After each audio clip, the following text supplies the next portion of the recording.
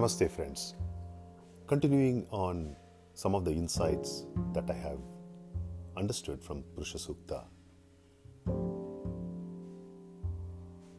there is a part which says, Saptasya sanparidayah trisaptasamidah krutaha. Basically, it says that when the Devas performed this divine yajna using the Supreme Consciousness, Brahman, as the entity, they had constructed this yajna pit using 7 components, which is the 5 great elements: space, air, fire, water, and earth, as well as the cosmic mind and the cosmic intelligence.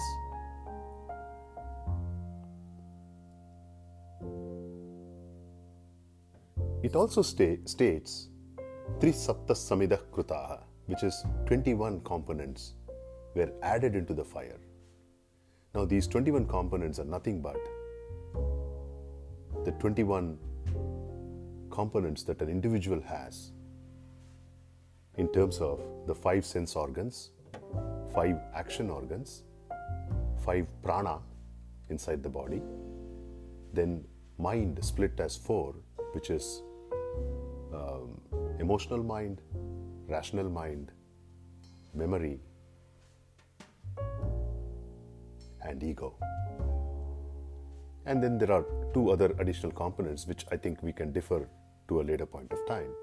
So basically what it says is that the sacrificial pyre, the yajna, is a combination of taking these 7 components as well as our own individuality put together inside. And only then there is a connection that happens.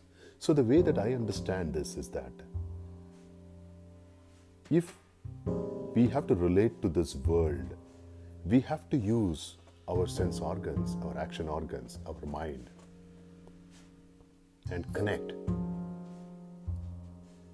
During deep sleep, for example, the world doesn't exist for us because the sense organs, action organs, the mind, everything is without any disturbance.